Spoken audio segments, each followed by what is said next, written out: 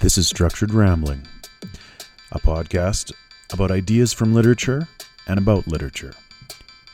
Episodes can focus on a single text or a theme from multiple texts. My name is Paul Sonseby. Welcome.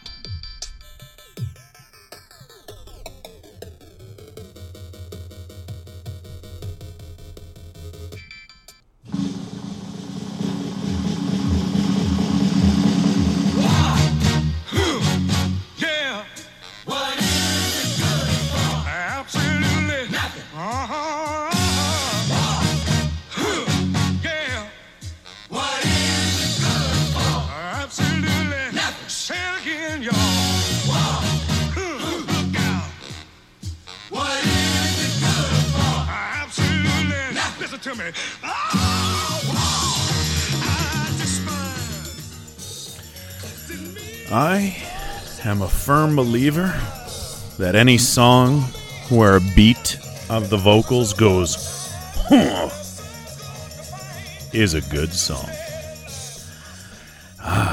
Good God. Good God, y'all. Get down. Hi, everybody. This is Paul. This is Structured Rambling Podcast. I don't really watch regular TV anymore. I don't even stream enough anymore. I watch Netflix and stuff like that sometimes, but not enough. I'm not saying there's an amount you should watch. I'm usually busier reading or marking or writing or creating podcast content. But I don't turn on the TV and watch the TV news as much as I used to, and maybe as much as I should. I get my news from reliable, vetted, publicly funded online apps and news sources and websites. And they have their video content with them. But I remember growing up being quite a super fan of Knowlton Nash and Lloyd Robertson and the ilk. But, I guess my content comes in different ways now. I recently suffered a non-podcast related injury, which has seen me going to the doctor every couple of weeks for a checkup and spending a fair amount of time in the waiting room watching CNN.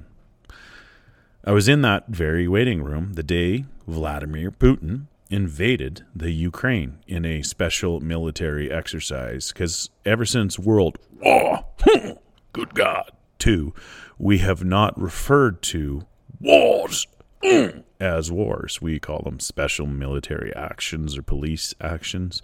The Vietnam War was not actually a war. It was a police action.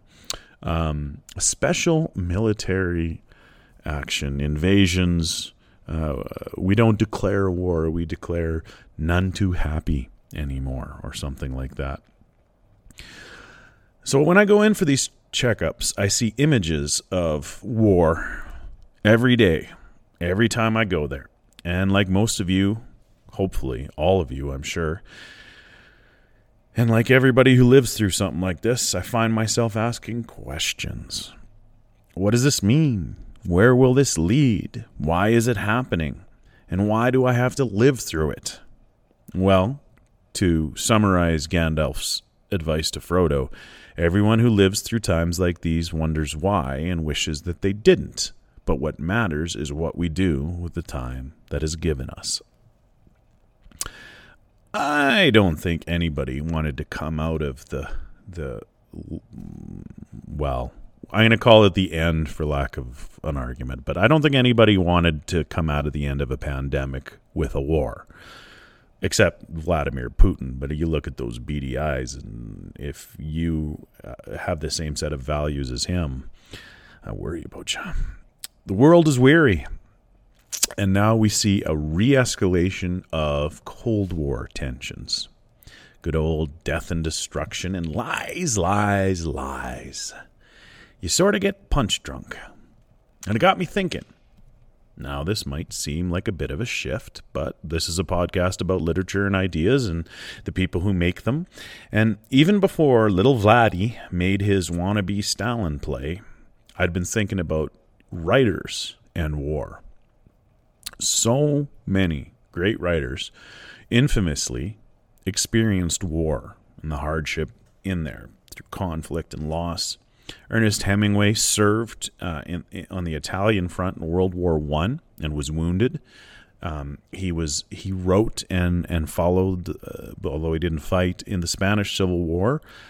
He was a correspondent from France during World War II, and in that time, in that place, he met J.D. Salinger, who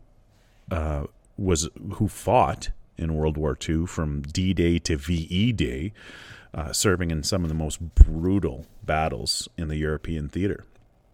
Tim O'Brien made his name from the stories of his days leading up to, during, and away from the Vietnam War, which we call it colloquially, even though the Americans never did.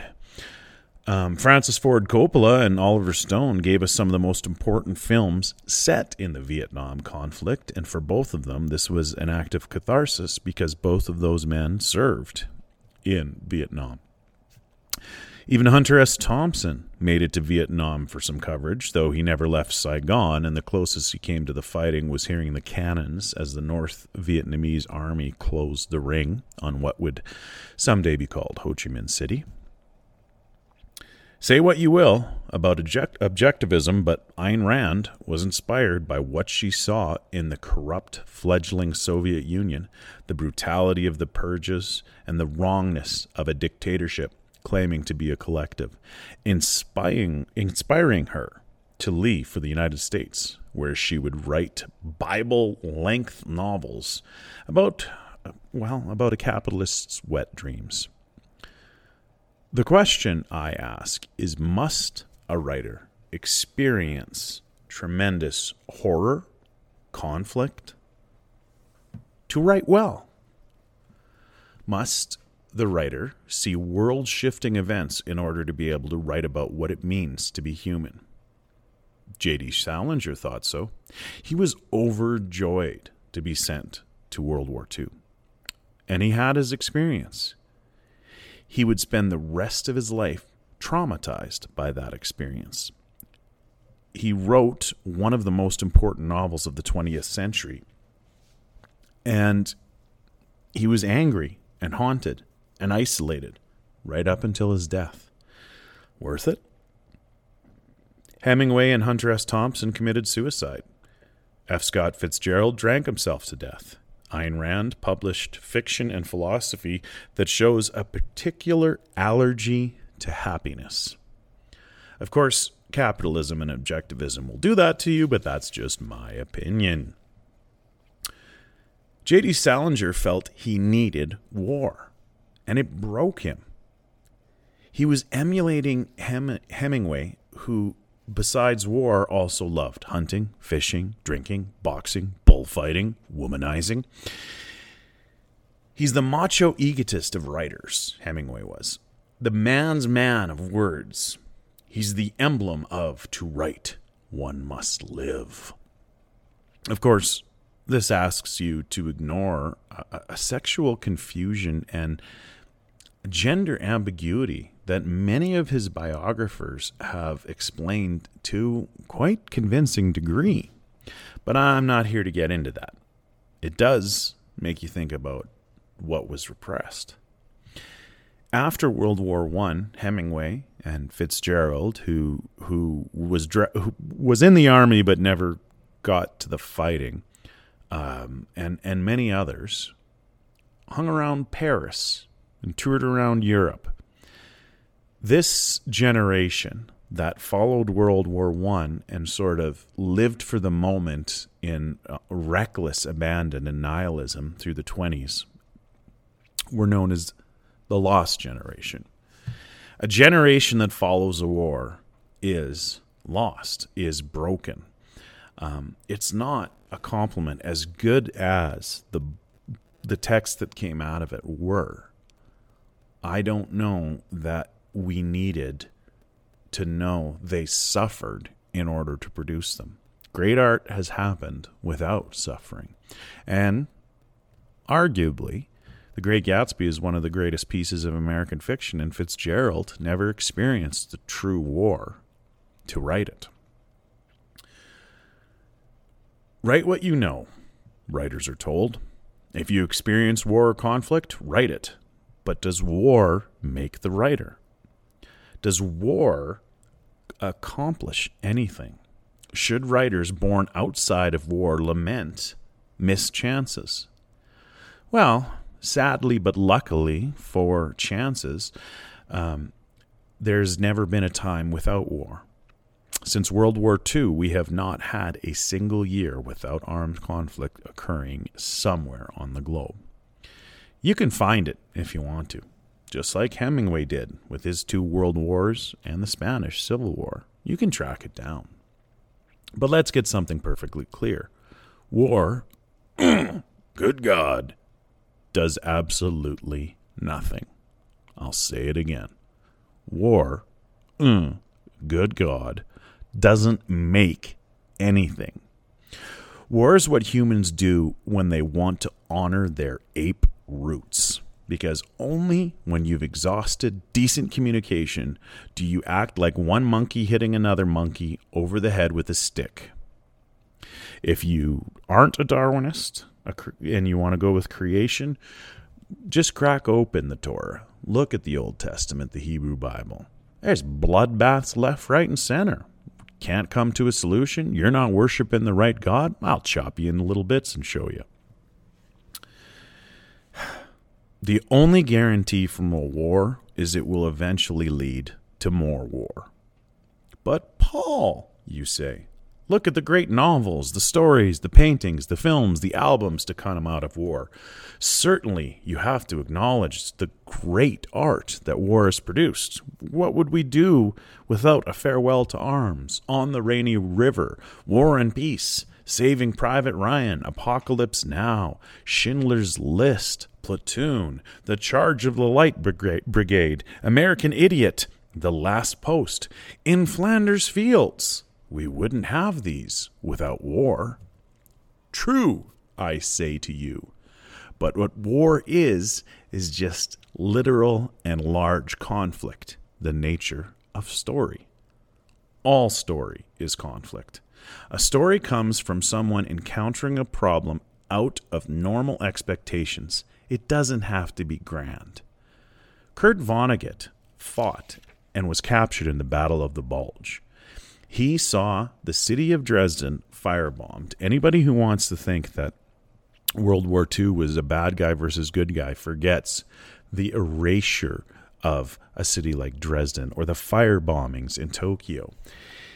Vonnegut expressed his trauma in Slaughterhouse-Five, which critiqued those who celebrate war. He hated war, and he saw even a just war like World War II as without purpose. But the thing I want to bring up about Kurt Vonnegut, World War II veteran and writer, is he said you needed conflict to have a story. He didn't say you needed conflict on an epic scale. In fact, the best advice I ever heard Kurt Vonnegut or read Kurt Vonnegut give in regards to creating character is to say that every character must want something, even if it's just a glass of water.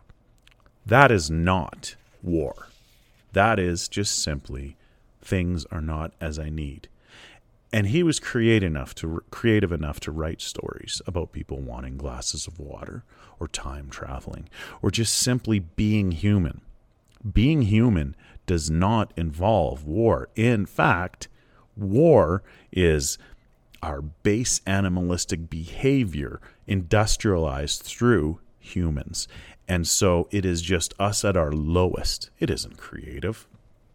Timothy Finley never fought in a war, and yet he wrote one of the greatest anti-war novels, The Wars.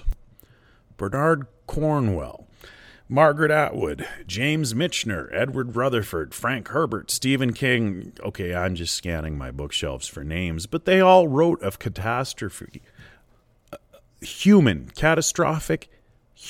conflicts without necessarily experiencing them. In fact, a common thread in writers who actually experienced war and lived to write about it, or at least write about it analogously, is that those who experienced it can understand it, and they don't wish for anyone else to experience it. They understand that it's ununderstandable. J.R.R. Tolkien saw the horrors of the Battle of the Somme. Then he created escapist fiction full of song, epic, nature love, and the resentment of industrialization, that which had made war a process, a factory. Many critics feel that J.D. Salinger wrote The Catcher in the Rye to exorcise the demons of his experiences of the war in Europe. That Holden Caulfield is to be seen as analogous for a returned and traumatized GI. In the Diary of Anne Frank, you read the words of a young girl looking to talk about anything but the reality that has led to her hiding in that attic in Amsterdam. War is not a source of story. War is not creative. War, good God, breaks and ruins, and its contamination stretches over decades. War is never isolated, and war begets war. Good God. Russia's invasion of the Ukraine can be traced back to the fall of the Soviet Union, to the Cold War, to World War II, to the Great Depression, to the Treaty of Versailles, to World War I, to the assassination of Archduke Ferdinand, and earlier to the Napoleonic War. In 1984, the novel George Orwell wrote of a society where a state of perpetual war keeps the populace distracted. It uses up excess resources, and it gives people something to focus their hate on. War does not help creators make. It makes creators seek help. Therapy. The only people who think there's a virtue and a forging of the human spirit in war have never experienced it, or they'd know better. The creators who write about war either don't know it, criticize it, or are exercising themselves and their own horrors. As our world faces yet another war, good God, I can only think bleakly of all the stories being erased or ruined by this, rather than the few that are being squeezed out, forged by blood and death. My personal philosophy is that stories are our single greatest commodity, and war erases stories and contributes to the formation of bad ones, ones of suffering. Yes, life is suffering, but all the more reason for us not to add to it, to find new reasons to suffer.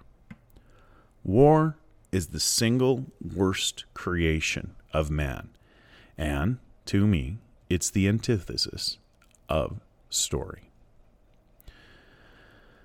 The world is weary, and I've had enough of Putin's derivative story. I hope it's over soon, because no one likes a cliche. War? Good God, what's it good for?